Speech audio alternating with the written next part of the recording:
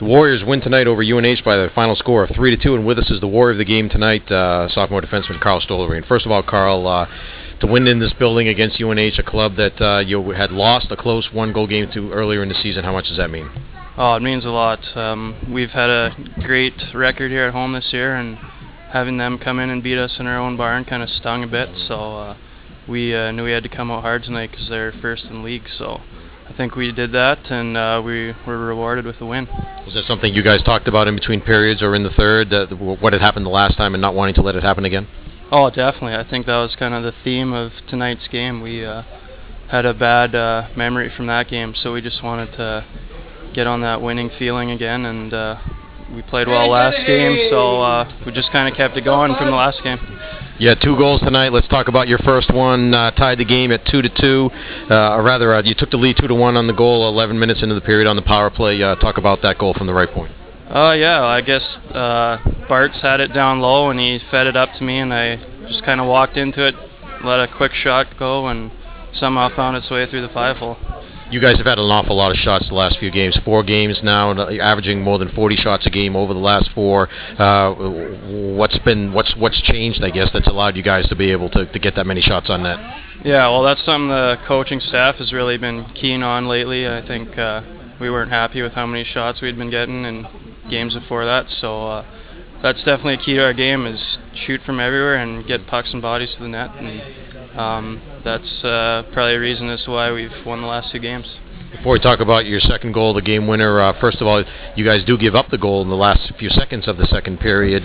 It's the same thing that had happened the last time you played him. Was it, again, something that you talked about in between periods?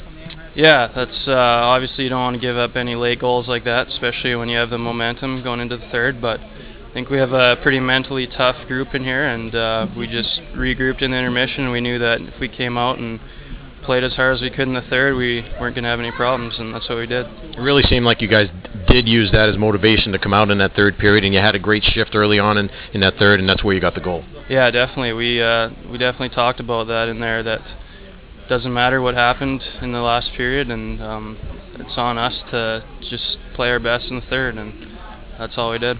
And on that goal, the game winner, I know DaCosta led the play, and you followed it up. Talk about the play.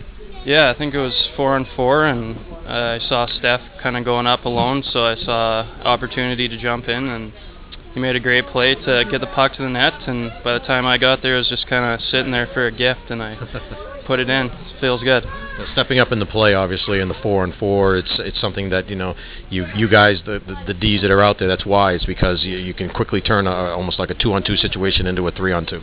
Exactly, yeah, that's something we work on in practice a lot when we have because we have those kind of opportunities in the game. So it's something the coaching staff allows us to do, is jump up into the play a bit, and it worked out tonight. Yeah, I wanted to talk about you wearing the hard hat here, but that's something that you didn't get for the 2 goals tonight. You get for other things, and a big reason why the warrior of the game. I mean, you guys are out there, you're blocking shots, you're getting in the way of things, you're hitting guys when you have to, and those are the little things you needed to do to win the game tonight. Yeah, exactly. That's this is something we just started, and Adam Ross got it last game, and he's one of the hardest workers on the team. So, but yeah, it's more about defensive play, and whoever's out there kind of working their hardest, and I guess he decided to give it to me tonight. So.